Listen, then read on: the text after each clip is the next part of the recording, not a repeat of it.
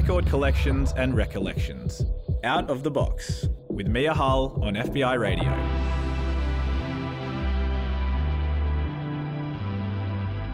Hey, Mia Hull with you on the podcast, streaming online or live on your radio from 12 to 1 p.m. This is Out of the Box. Each week, I sit down with one person and their record collection to talk through the story of their life. Before we jump into the show today, I want to take a moment to acknowledge that my guest and I are recording on unceded Gadigal land. We pay our respects to Gadigal elders past, present and emerging, and extend that respect to any First Nations person listening right now. Gadigal people have been sharing stories and songs on this land since the beginning of time. This always was and always will be Aboriginal land. Today we're chatting to Tom Pitts. Tom is a Melbourne-based teacher, sound designer, musician, and as we'll find through the show today, a man of many talents, the most recent being writer. Tom has just released his debut novel. It's called Electric and Mad and Brave, and it was inspired by two songs he wrote 14 years ago. So there'll be a few big full circle moments on Out of the Box today as we look at those songs and the book and the stories and tracks that have shaped Tom's life. Thank you so much for joining me on the show. What an honour. Thank you for having me. Very excited. I'm excited and too. a little bit nervous. It's so nice to have someone in the studio with me. Yeah.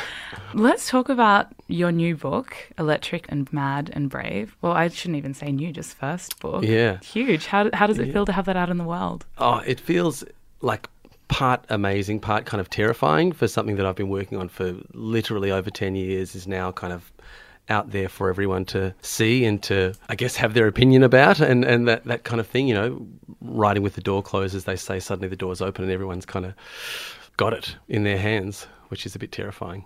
I feel like the obvious question is what made you want to write this story, but having written it over the course of 10 years, what first made you want to write it and then what kept you in it for so long? Yeah, because it has taken a lot of different forms. As you said earlier, it was a couple of songs to begin with, two very quite melodramatic songs I think that I wrote, you know, just out of high school. And then it was a theatre show. It kind of became a monologue through those songs. And then, later on it became a manuscript. And I've been asked before what kept the story going.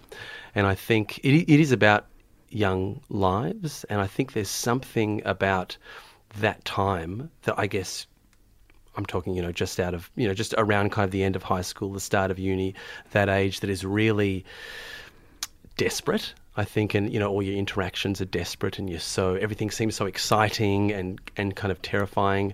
And I guess like experience is really heightened then.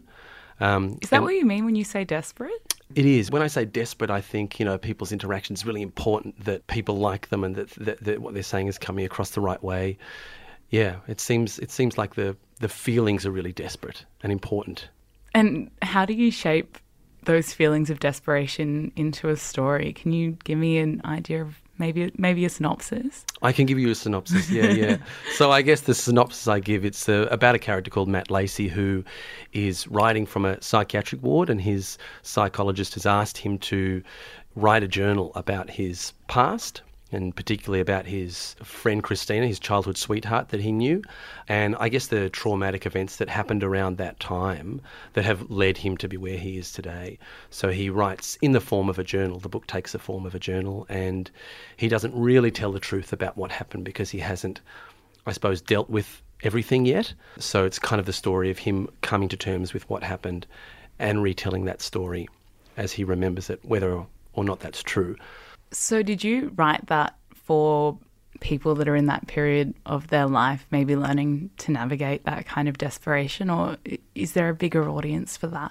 Yeah, I think, well, when it first was written, it was certainly written, you know, at the time when I had these songs and I had this monologue, I was 22, and I think I was feeling those feelings a lot. And then it was interesting coming back to it. And I guess being able to see it as someone, I started rewriting it when I was 28. I had a completely different point of view, and it was almost with a kind of an amused eye. I looked back on the way that I felt at that time, and now I suppose the book is written from that perspective. He's writing as a 28-year-old looking back on that time. So part of it is about really being swept up in those emotions. And I guess another part is being older and actually learning to analyse them and what was going on then and maybe how that affected you moving forward. That's so special that you have that, Tom. I was actually thinking about something similar last night because I remember writing a letter to my adult self at like 18. Yeah. And I was thinking about like, oh, it's almost time to open that up. And I wonder how funny that would be to me. But I guess I don't have to do that. I can just read your book yeah. and kind of get an idea for it then. It kind of sounds like the book is grounded in your personal experiences to some degree. Can you tell me about that? Yeah, look, it's definitely grounded in personal experience in a couple of ways. Like the story is a love story, and that was like a big part of that time for me, you know, just coming out of a really long relationship, being swept up in the excitement of kind of all these parties and stuff. But then the other part is about mental illness, and not just the main character, but also the other main character, who his friend Christina, and the mental illness that she was going through at the time. And there's a lot, I suppose, of me from that time of being someone who was not responsible for someone with, mental illness, but certainly feeling like you were responsible for that person and wanting to be able to help them, but being completely unequipped and not knowing what to do, you know, or even, I guess, who to ask for help. Yeah, later in the show, I want to kind of circle back to mental health and mental illness because it certainly is a big through line through the book. Mm-hmm. And we'll talk about the rest of your life as well, which I feel like we've got a little bit of a taste of through the last kind of 5 minutes of talking about your new book and the different career trajectories you've had. It's been huge, Tom. First, let's jump into a song by Kate Le Bon. What made you pick this one? So the first song I've chosen, I suppose it's a little bit of a lockdown anthem for me because, a lot of the book was written during lockdown when I had a lot of that time at home. Being from Melbourne, it was a lot of time, and I saw Kate Le Bon just before we went into lockdown, and I had tickets to see her again just coming out of lockdown, but I wasn't able to go, unfortunately, because I was ill. So a lot of the time while I've been writing this book, her music has been present, so I thought I wanted to play one of her songs, and it's called Harbour from her new album, and it's a cracker, I reckon.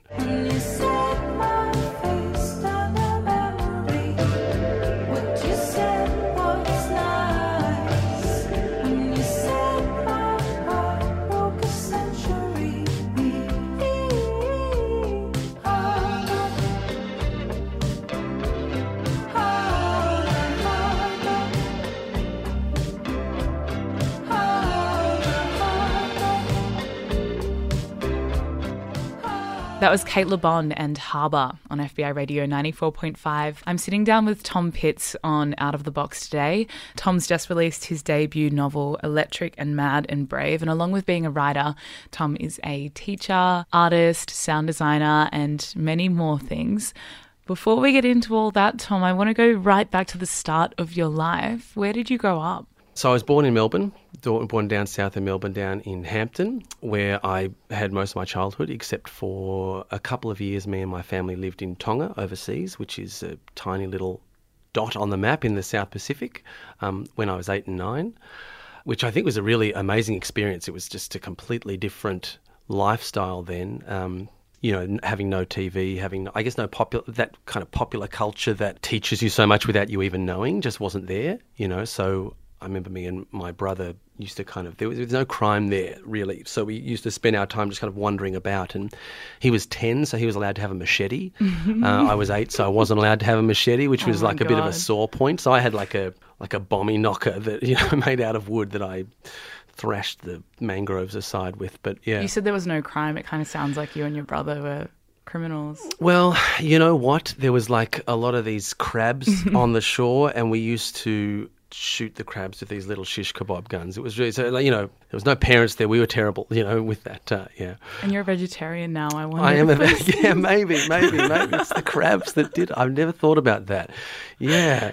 This is guilt. Yeah, it is a guilt. I feel really, man, for some of those crabs. They're the crabs that had the really big claw and then the little claw, and then we would torment them, and then if they bit us, because we tormented them, then we would be anyway. Oh, they're the bad guys. We were the bad guys. Tell me about your parents. What kind of careers did they have that brought them to Tonga? Yeah, so my dad was in human resources and he worked for a company called Australian Volunteers Abroad, which was the reason that the family went over there in employment and I guess training, people for different companies over there, and also settling in other expats like us that were moving over to Tonga. So he knew the place and would show them around and get them settled in, other Australians moving there. And my mum has always been a teacher and was a teacher there as well. She was a teacher. I think she actually quit because she was one of those teachers who was really affected by the Kennett closing of schools that happened a lot around that time. I think she worked for 3 schools that were all closed down. And then she sort of was like, you know what, I'm giving up, quit teaching and moved to Tonga, and I think couldn't resist and went back to do it then. Yeah, so always been a teacher, Mum. Were there a lot of Australian teachers working in Tonga at the time? Not really. There was not at the school I was at. I was at an English-speaking school, not a Tongan-speaking one, but we didn't have any there. And I think that Mum was the only Australian teacher at her school. Yeah, there weren't a huge amount of Australians there. Yeah. Tom, you've built a life around some pretty lofty creative pursuits. You've started a theatre company, you've been in a touring band for many years, and now you're a writer as well. Were those avenues clear to you when you were little, or was that kind of creativity in your home? The creativity was always there. Mum was always writing songs. She, as I'm sure we'll talk about, writes songs for the musicals and stuff like that now. Dad playing the guitar. So there was a lot of music. We used to go to church a lot back when I was younger, and there was a lot of music there. But I don't know that I always had designs of kind of being a writer or a musician or anything like that. I think when I was young, I wanted to be an actor. I think I liked people looking at me, and I kind of wanted to be like a famous actor. I don't know that I was really very good at acting, unfortunately, but, that was what I kind of wanted to be. And then I kind of just fell into the other things, I suppose, as they went along, kind of playing the piano and meeting other friends in high school that played instruments. And it's like, why don't we form a band? 12 years later, we've been playing in the same band for, together. And same thing with uni, meeting like-minded people, and we all wanted to create theatre shows and finding hard to get auditions. So we put the theatre company together so we could perform in front of people, really. Some bios about you do call you an actor, though. I feel like you've dabbled. I've more than dabbled, I suppose, insofar as I think I did about 14 shows when I was at uni. There's really something about the community of being in a play that is incredible, because it's maybe 2 or 3 months that you're with that group of people and you live with them and you love them and you have these wildly close relationships with people. Also because you're exploring your kind of emotions in a safe and fun environment, and then you finish the play and you kind of go. And there's something really infectious about being in that environment. So I've been in a lot of plays, for that reason, and acting groups, because it's just such a cool community, I think. Do you feel like you prefer the behind-the-scenes stuff more? As I got older, I did. I always thought I really loved acting and was really, was going to be what I wanted to do when I was younger. And I think, you get older and you see people who are really amazing, and I was like, wow, those people are amazing. Maybe that was intimidating. So I guess the longer I was in it, the more I started to like the behind-the-scenes stuff. I did a lot of sound design, which I loved, so I kind of got more into that side of it and the writing side, and as opposed to the being on stage. But I mean, at this current point in your life, you make a career of standing up in front of a group of people every single day. So we'll talk about that in a couple of minutes, That's Tom. True. But first, we're jumping into a song by Florence and the Machine. Why'd you pick this one? I picked this one because it's a song that is just reminds me of the time when I was in uni, the time that I'm talking about, or just after uni it was, when we were kind of making all this stuff. We had a group of friends that were writing shows and putting stuff on in shop fronts and car parks. One of the shows actually ended up being this book, and it was a really great time. I don't actually listen to the song that much anymore, but when it comes on the radio, I just have that that kind of conspiratorial smile with yourself that that maybe no one really that knows about that time, but it's super meaningful, I think. when I was looking back at songs, it really meant something for me, yeah. And now you're putting it on the radio. Yeah, now I'm putting it on the radio. So That's special. right. So I can, yeah. Great. And yeah, later in the show, we'll circle back to that period of your life where you're putting on shows in shop fronts and creating a theatre company. But first, this song by Florence and the Machine, it's called Dog Days Are Over, and you're hearing it right here on FBI Radio 94.5.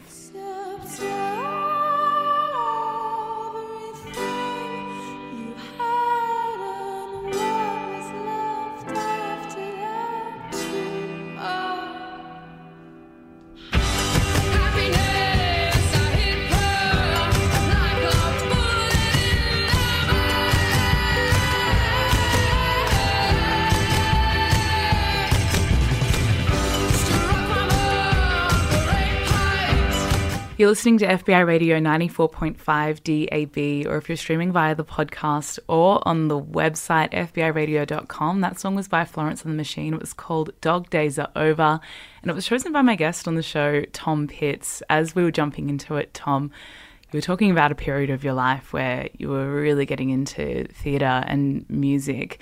You're now a teacher, so you still are getting up in front of people every day.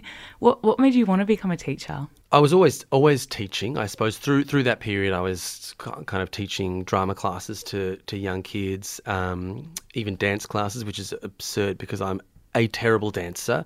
I think like teaching has always been in the family because Mum was a teacher, and a lot of people I know that were teachers have parents who did the same thing, and it was kind of always hanging about. So I feel like, as I got a little bit older, playing in the band, making shows, it was this wild experience, but it was exhausting.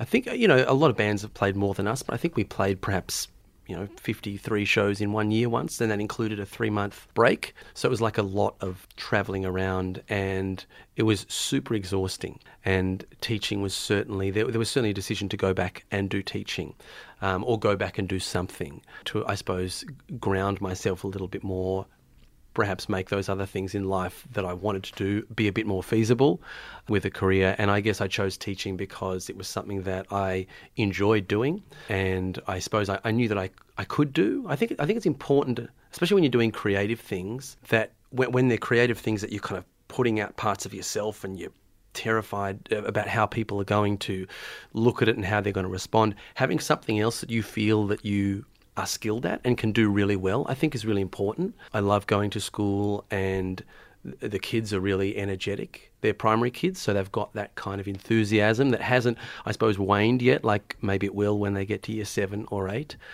So I get to go in to a classroom each day and be, inspired by these kids who are just super enthusiastic, love the stuff that you're throwing at them, even if it's like pop songs that would make people tear their hair out because these kids haven't heard enough music to know that what they're listening to has been done 1,000,000 times before. They just kind of love it, So there's something really wonderful about being around that all the time. Yeah, that kind of lifts me up. Yeah, it's infectious, Tom. Even hearing you talk about it, you've lit up. So it is infectious. Yeah. And earlier in the show, you talked about your mum writing music within the school. Do you work with your mum? Yeah, I do. Yeah, and I mean that's a not everyone gets to do that. That's a big bonus. She's the assistant principal of my school, and I'm the music teacher. So we work together insofar as we do the school musicals together. We've got one going up in 3 weeks, which is called iThrone, which is like a portmanteau of iPhone and throne. It's kids going back in time, saving the day in the 100-Year War with their phones. Did your mum write that? She did. She, with the old music teacher, they used to write the musicals together, and we've been remounting them since I worked there. And ironically, this one being 10 years old and about technology was super outdated. So we were going through the script when we were updating it, and there were things like, we'll use our sat nav and all of that technology that was so forefront back in 2012. So it's a really amazing working with her, and getting to also again use that creative side. It's not me doing it. You said it's interesting to stand up in front of kids. What's really cool though is seeing them kind of step up, and it's sort of when they get to that year 5 or year 6, or often in grade 4, that's when some will find their voice, and suddenly these kids who are maybe they weren't so confident, suddenly they realise, oh my gosh, they can I sort of get this, and they start singing, and we record a soundtrack, and they sound amazing, and their parents cry because they've never heard their, you know what I mean? It's a really cool time of year for us.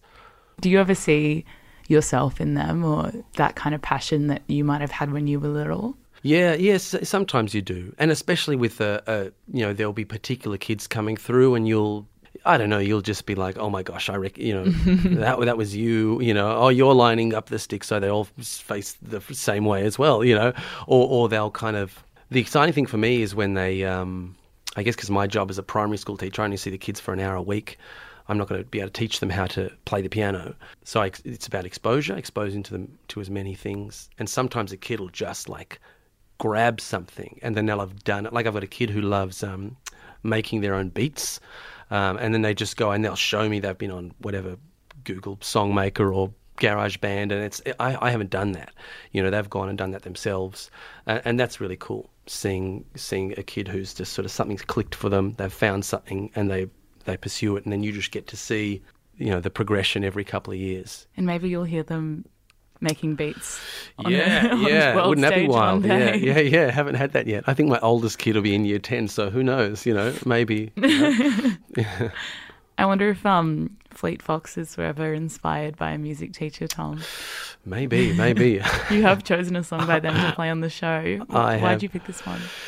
I picked this one. I love the Fleet Foxes. I think they're my favourite band, one of them, if not. This song is Montezuma, which is the first song on their second album, Helplessness Blues. And I think it's quite clear that Robin Pecknold was going through a difficult time of, whether making music like his is kind of worth it or is of value. He went back to uni after this because he wanted to find something else. And the first line of the song is, "So now that I'm older than my mother and father when they had their daughter, what does that say about me?" And it just really resonated with me, that line. It was a time before I had gone to do teaching, was having this really great time, but I suppose I felt like I was getting a bit older and things weren't working out as I'd imagined in my head they were, and that line really resonated, and I maybe was a catalyst for kind of changing my life at that point. So I thought it would be a nice one to choose. You're listening to Out of the Box. This is Fleet Foxes. The song is called Montezuma.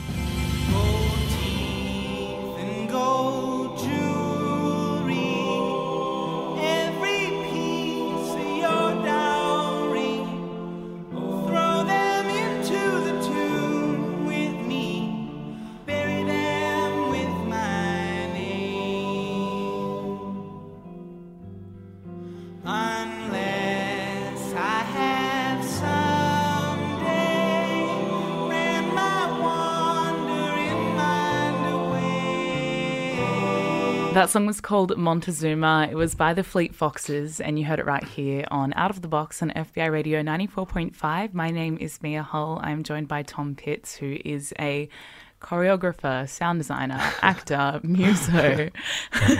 Choreographer for grade 5 children. Can we just in case anyone's just jumped in. Tom's joining me a week after releasing his first ever book, Electric and Mad and Brave. And we were just talking about your career as a teacher, Tom. And while I'm moving around in this story and the timeline a lot, I feel like you've moved around in your timeline a lot as well, because you originally studied teaching for 2 hours. I did, yes. What happened there? Oh, well, so I went in to do an arts and teaching degree, and I went to a couple of lectures, and then I was having lunch with my friend who's like, "Tom, come on, you like performing arts, ditch the teaching, come with me." And I said, okay. And I walked into the dean's office as someone else was leaving, who had just left the course, and the dean was like, "Well, that guy's out, so you can be in." And it was an amazingly really good decision in the end. I actually ended up 10 years later having to finish that teaching degree when I was at a bit of a crossroads. But doing that change completely redirected my life, and I did this performing arts degree and met some of my best friends now who are still my best friends, and we made a theatre company at the end of it, and it just started me on that creative path that I've been on, and I guess I'm still on now. We finished that course, and I guess we all wanted to be actors, or we wanted to be lighting designers and this and that, and there wasn't really after student theatre many jobs going. So we thought we'd, I guess, do it ourselves, and a friend of ours had put a show on in this underground car park, and we thought, we want to do that, so we got this script together based on these 2 songs that incidentally ended up becoming this manuscript, and we put it together and we put it on in this underground car park in Collingwood. Are these the songs that you said were really melodramatic? They were the songs that were melodramatic, yeah. So what does a melodramatic show look like? Oh, well, the reason I say it's melodramatic is because I was in an indie rock band, and it was kind of we tried to write these fast, dancey, fun kind of songs, but then I also had these 2 songs that were like ballads, and they were good songs, but there was always like, the kind of lull in the set and this kind of, where are we going to put these 2 songs, So I guess from that point of view, they're really melodramatic. I did love the story of the songs, and I thought there was something in it. It was this story about these 2 kids running away to kind of be together, and it was all wild and teenage, and I thought there was something in the story, and I spent a couple of weeks turning that story into a monologue, which we then put on as part of this theatre company.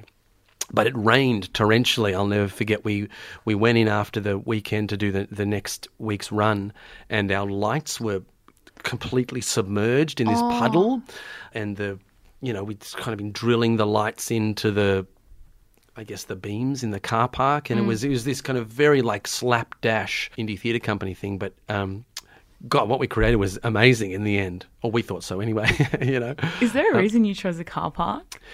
It was because, well, as I said, these other people had put one on there before, but there is just something so, like, there's massive reverb in a car park, and it's kind of a memory play. And there was something about, we realised when you sit on the bleachers and you look down the car park and you turn the lights off, you can have these little pools of light that come up, and they just look like little memories. There was something about the distance of the car park and the echo of it that was really beautiful. I wrote a score for it as well, so it was this kind of scored piece, and the car park really just made it, I think. I wish you were still doing that, Tom. That's so incredible. Have you noticed that there are so many full circle moments in your life? I mean, the book kind of has you circling back from those songs to the theatre to now writing it, and you just talked about circling back to your teaching degree after 10 years as well. Yeah. You mentioned your band. Tell me about the band. That's so cool. Yeah, well, the band was kind of, I suppose, running concurrently. We were just high school friends. As I said, I've kind of found a couple of people who played instruments, and I guess we liked the Arctic Monkeys, so we started as like going into a garage and playing these Arctic Monkeys songs, and I suppose that was just, one thing led to another, and we're like, well, if we've got these songs, we might, why don't we play them live? And I think I always liked music and kind of making songs and stuff like that. And then we, joined this band called The Harlots, and we were together for 10 years, and it was an amazing and exhausting experience. One that was, I was just saying to a friend just before that it's interesting how you can be on this like wild ride with something, and you look back on a time and you're like, wow, I was really unhappy, and you have no idea. And it's funny how, like, now I'm 35 and I look back and I kind of sort of demarcate my life into little periods that are just random. But for me, it's those periods of time, and that second half, or the, second 2/3 of the band, was a really massively unhappy period. Was this the time you said you were really busy? You did 53 shows in a year. It was a time when we were really busy, and I think it was also a time when we were maybe feeling like we weren't progressing anymore, but we were still busy, and maybe we didn't have the energy that we'd once had, and we didn't have the, I guess, the belief in it. But what's that called? Sunken cost? Is it when you put so much time and effort into something that you can't stop now? You keep going. So It was a really interesting interesting time. I look back on it and I'm like, wow, I've just done some, had some amazing opportunities with that, playing in festivals and, playing in some amazing shows and with some bands that I always wanted to play with. Yeah, I wonder if it's a matter of, achieving those goals that you had and ticking them off the list, and it's like, now what? It might be, yeah. I also think there is something about my headspace at that time. I think there was a point when I decided that I wanted that to be my career. And that I wanted to not just succeed in a way that, you go to a show and you're playing songs and people you've never heard are singing your songs back to you, which happened to us, which was amazing, and you would count as a win. But I was like, no, I'm not making money from this, so it's not a win. And I think I put myself into this position where I wasn't really maybe letting myself appreciate the ride of it, because I suppose things that I'd always wanted to do, shows I always wanted to play, they kind of became stepping stones, because I thought, well, if I'm going to achieve this, I need to do X and Y, and you've got to be, moving from one thing to the next, or there's no point in doing this. And it, I guess, became this really burdensome situation where I don't think it was really fulfilling, and I was bringing that upon myself, which is absurd, because the whole reason I did it was because I loved playing music. Yeah. That's it's so fascinating hearing someone talk about their story that way. And in a couple of minutes, I want to circle back to maybe those feelings of sadness that you had during that time. This question's kind of left of field, but I'm thinking about the way that your book, Electric, Mad and Brave, is kind of you looking back at these feelings you had when you were younger with your wiser mind. And I'm wondering if when you look back at these moments in the band as a wiser person, you have little pearls of wisdom for that guy, or things that you would say to him? Yeah, completely. I think, as I said, being able to kind of look back on it and box those times, and I guess being able to see the state you were in when you couldn't really feel it because you were in it. But there was a lot of times when I really upset at the way that I perceived things and the way the headspace I was in, or maybe the lens that I looked at things, because there's so much of it that I think that I could have enjoyed more, and that when you look back on it older, you go, my goodness, what amazing opportunities you had, what amazing situations for you to be in, just kind of be there and do that. It's really interesting releasing this book last week. I'm feeling the same thing right now. You know what I mean? I've got something coming out and it's wild. And a friend of mine said, well, younger Tom would be so pleased with older Tom, wouldn't he? And I was like, wow, yeah. So, so older Tom maybe needs to appreciate that and not be so concerned, Yeah. And not be terrified, but be like, wow, isn't this unreal? Tom, the next song you've chosen is by the Saxophones. Tell me about this one.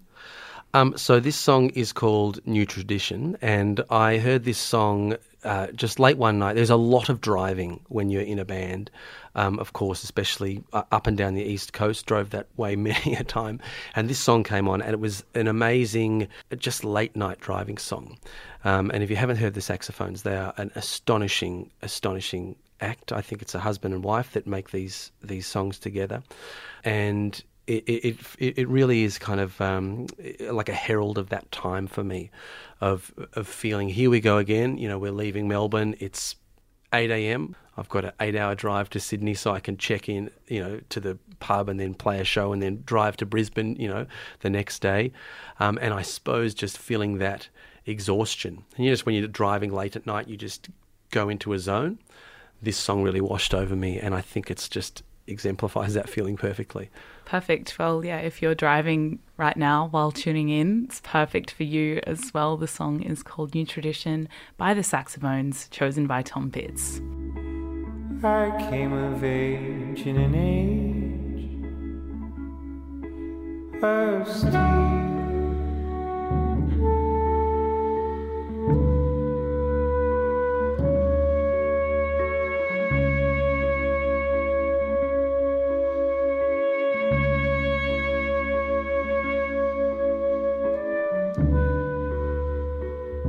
New tradition, that was the saxophones on FBI Radio 94.5 DAB or streaming online. You are listening to Out of the Box. I'm Mia Hull. I've got the pleasure of sitting down with Tom Pitts, and we got a little bit existential before we played that song, Tom. And we were talking about your band days. You were in a band called The Harlots, and even though you were achieving these big goals, there was maybe a bit of sadness, or maybe it wasn't as positive as you thought it was going to be. And I want to dig into that a little bit more, because I feel like those feelings maybe brought that period of your life to a close. Why did the band end? Why are you not playing music anymore in that capacity? Yeah, good question. Look, I think, I mentioned before about the exhaustion, and I think that it was it was an exhausting process. And I think, when you're trying to kind of whatever it is, climb the ladder, and which is kind of, I guess, like it's not a ladder, it's like a travelator, because the higher that you get or the more goals, then you just make new goals for yourself, which you'll never achieve. So you kind of, I had that sort of thing going on, and at the same time I was also doing this writing mentorship. I was writing this play, and I remember I wrote 53 drafts of the first scene of this play that I never finished. I never got through the first act of it, and nothing exactly happened. I remember being at work one day. I was at the cafe, and then I was crying for no reason in the world, and behind the coffee machine, I was bobbing down. As all the customers and stuff, didn't want anyone to see. And then the other barista's like, are you okay? And then running to the toilets, so no one could see. And just being like, my God, what was that? That's weird. And it happened like 3 or 4 times. And it was clear that something was just not working. And I think it was just a collection of, I guess, all the stress, all the kind of work and not feeling like I was in a position where I wanted to be. You look around, you've got friends, what they do, that one's buying a house, that one's kind of, these ones are traveling, what are you doing?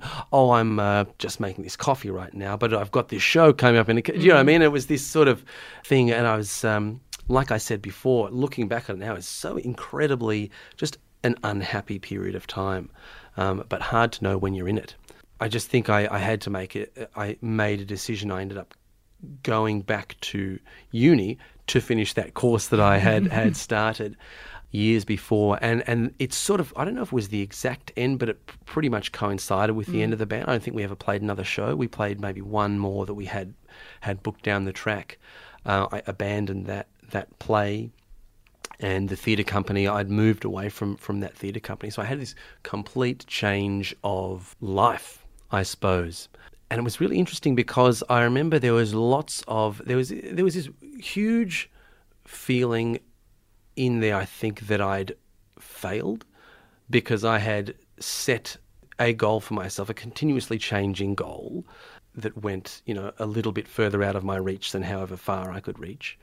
And I went back and did teaching, and weirdly, and then I started to become a teacher. I've said this to a lot of my friends, the best thing I've ever done in my life is do teaching, because I suddenly had this kind of job that I felt I was quite good at, and it sort of buoyed me, and I started being creative again in a way I never had before. I started writing this novel, and it didn't need to be anything at all. It just needed to be exactly what I wanted to be. So I was like, I'm going to write a story. It's going to be in third person. I was reading Virginia Woolf's diary at the time, and I was being really gripped by that. So I was like, I'm going to write a diary, and it didn't really matter. No one was going to see it. No one was going to do anything. And I felt so massively liberated creatively, I think, by the fact that I didn't have to do anything but exactly what I wanted to do. So it was really strange that by kind of closing all these doors that I'd been so desperately trying not to close, to the detriment of my own mental health, maybe, I'd found what I've been trying to find for 10 years. But I guess that also is speaking to the way that you were paying attention to your mental health, maybe in a way that you hadn't before, and the way that changed your life. Is that the first time that, poor mental health or mental illness touched your life, whether that be, on a personal level or through the people around you? On a personal level, yeah, but people around me, no, not at all. I think and this is probably the main theme of the book, I think. A big theme in the book is I've had a lot of situations where mental health has been present in my life because I was super close to someone who was suffering from it. I remember being, I think it was like 9 or 10 I might have been, and my friend was ill. And my dad's like, we're going to see them in the hospital. They're ill.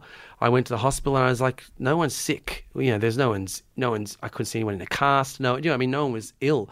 And then and then she got out and then we were playing footy the next week and it was like, what the heck was going on here? And I learned years later she had an eating disorder. There was so much going on in her life that just went over my head. And then I had a couple of other situations, one in high school, one ongoing and one in uni, that I was really close to these people who were not coping. And in all of those times, except the first one where it was kind of this foreign thing to me that I didn't understand, I felt like this person needs help and I'm the guy. Like I'm really close to this, but I need to kind of do something here. They need help. I can see it. I'm really close to this person. And so I don't know what I do. And really like these quite confronting situations, and feeling really like I was in a position where I was maybe need to do something, but I had no idea what. We had this situation when our theatre company was together. That ended really because one of our people we knew committed suicide, and it was completely not someone who we had even been concerned for in that manner. Really, there was a lot of people we were worried about. It's not even one of the people I'm talking about, but another person, and it just annihilated the kind of the group. And it's been amazing. I'm still friends with all of those people, and seeing someone went overseas to do the trip that they were going to do. Someone else moved away and got out of the group entirely, and it would just all these, it's coming up in people's stories and stuff now. It's obviously was such a huge thing for people, and I think you have that when something like that happens, you're like, I probably could have done. I don't think that's fair. It's not fair, is it? No, but what you can't help thinking is, if something had happened differently, what would have the result have been? And you kind of, and I guess it's in a way it's a very selfish kind of thing, but you think that you could have done something. It's your story. You were you know what I mean? When maybe it really didn't have anything to do with you. But there's been a lot of that. And talking about the book, that I think the narrator of the book, that guilt that he has kind of developed within himself is definitely there. That it's been written by someone who, has lived through those experiences for years and maybe understands them more than this character does. That book is called Electric and Mad and Brave by Tom Pitts. I'll put a link up on the programs page on fbiradio.com. Tom, what does the future hold for you? Lots of great things, I hope. I'm working on another novel now. Me and Mum already know which musical we're doing in 2 years, even though this one's not on.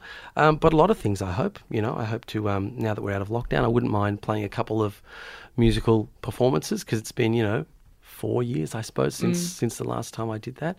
Yeah, so a lot of stuff on the horizon. You're Melbourne-based. I don't feel like we can go and see your show, but if anyone's in Melbourne... No, I think it's just school-based. It's not open to the public. Not open to the public. Damn. But you'd be blown away if it was.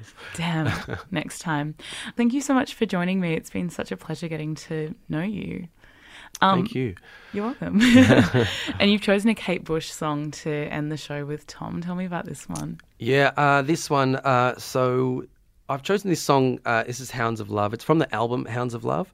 I think I mentioned Virginia Woolf before, that she wrote this amazing diary throughout her life, which is amazing because it's super mundane. But if you know what happened to her in her life and how it ended, it is super loaded. So the last thing I think she writes is Leonard is doing the rhododendrons, and then she walked into a creek not long after that. And I think there's something about, you really feel the isolation that she felt being in Richmond in this kind of country estate, convalescing, unable to go anywhere. And I remember hearing the album Hounds of Love and just feeling like it nailed that sense of the kind of period English sense, but then there's also her being ill and just that kind of sense. So I've always loved this album for that reason. And I chose Hounds of Love because it's my favourite song on the album. Amazing. It's Kate Bush on FBI Radio 94.5, chosen by Tom Pitts. Thank you so much for tuning in. This show is Out of the Box. If you did want to listen back, you can do that on the programs page on fbiradio.com, where you'll also find links to the things that Tom and I have spoken about, including his book, Electric and Mad and Brave, which just dropped last week. There'll also be a full track list there, and you can listen back via the podcast wherever you get your podcasts. I want to give a big shout out to producer Luke for helping with the research for this episode, and to Sam Dover for helping with the edit. Do stay tuned. Lunch is right around the corner. FBI. Oh, here I go. Don't let me go. Hold me down. It's coming for me through the trees. Oh, help me, darling, help me, please. Take my shoes